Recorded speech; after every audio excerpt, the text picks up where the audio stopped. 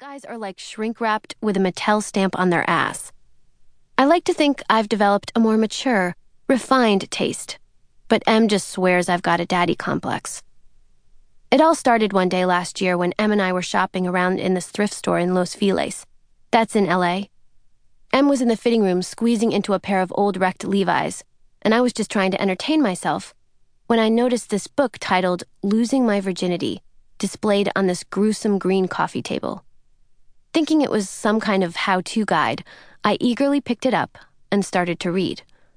But halfway into the first paragraph, I realized it was just a clever title. It's actually Richard Branson's autobiography. It's not like I hadn't heard of him before, because I think he was on a Friends episode or something. But before I saw the book, I guess I never really gave him much thought. Well, Em decided not to buy the jeans, but I bought the book, and I finished it in like a night or two. I guess you could say I'm like a Branson expert now. You could probably ask me anything you want about Virgin Records or Virgin Airlines, and I'd know the answer. I know it seems kind of weird, but I can't help it. He's just so cool. I mean, he totally sucked at school, like me, so he dropped out and became an entrepreneur. But even though he's worth like billions of dollars now, he's not just some boring business guy that's all about work.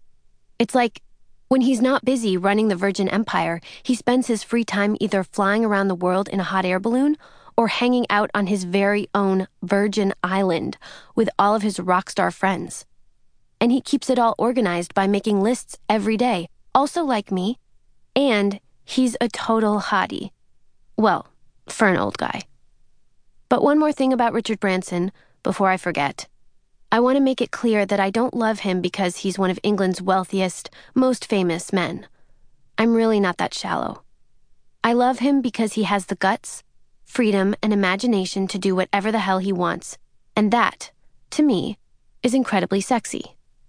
I guess because sometimes I feel so trapped. So, I daydream, and I admit sometimes it's a problem. I have a hard time paying attention to boring stuff like economics and all the other senior year required courses. I used to think that meant I had attention deficit disorder. I mean, I was seriously worried about that for like 6 months. So one day, I finally bit the bullet and made an appointment with my guidance counselor at school. After what seemed like extensive testing, trying to stay in the circles with a number 2 pencil, she told me that I'm okay. I'm just extremely undisciplined. That's all. She also told me that it's quite possible that I'll never amount to anything if I don't start doing better in my classes. Never mind that. I was just relieved that I wasn't going home with a prescription for Ritalin. One of my favorite fantasies is about Richard Branson and me in Paris. Just because I've never been to France doesn't mean I can't imagine it.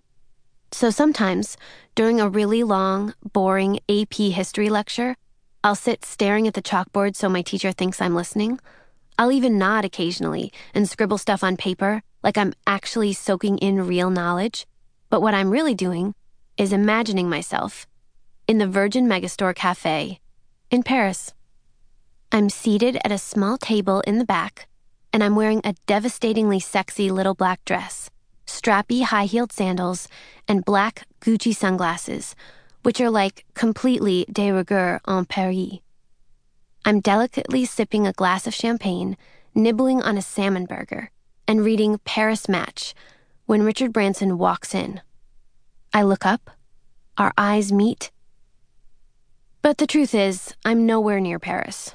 I'm at school, standing in front of my vomit green locker, and I've got exactly 3 minutes between now and my lunchtime appointment with my mom and my guidance counselor, Mrs. Gross. I swear that's her name. You see, Mrs. Gross wants us all to meet and discuss my academic goals. That's how she worded it. And I'm wondering if I should tell her that I really don't have any. Well, my mom is pretty unhappy about having to take time off work because I screwed up. And I know this because she doesn't even want me to meet her in the parking lot and walk her to the office.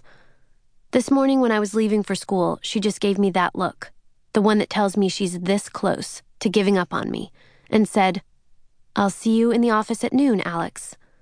Then she lifted her coffee cup and fixed her gaze on an earlier disappointment of mine, a faded red circle in the middle of the kitchen table, the result of a spilled bottle of Revlon Cherries in the Snow nail polish.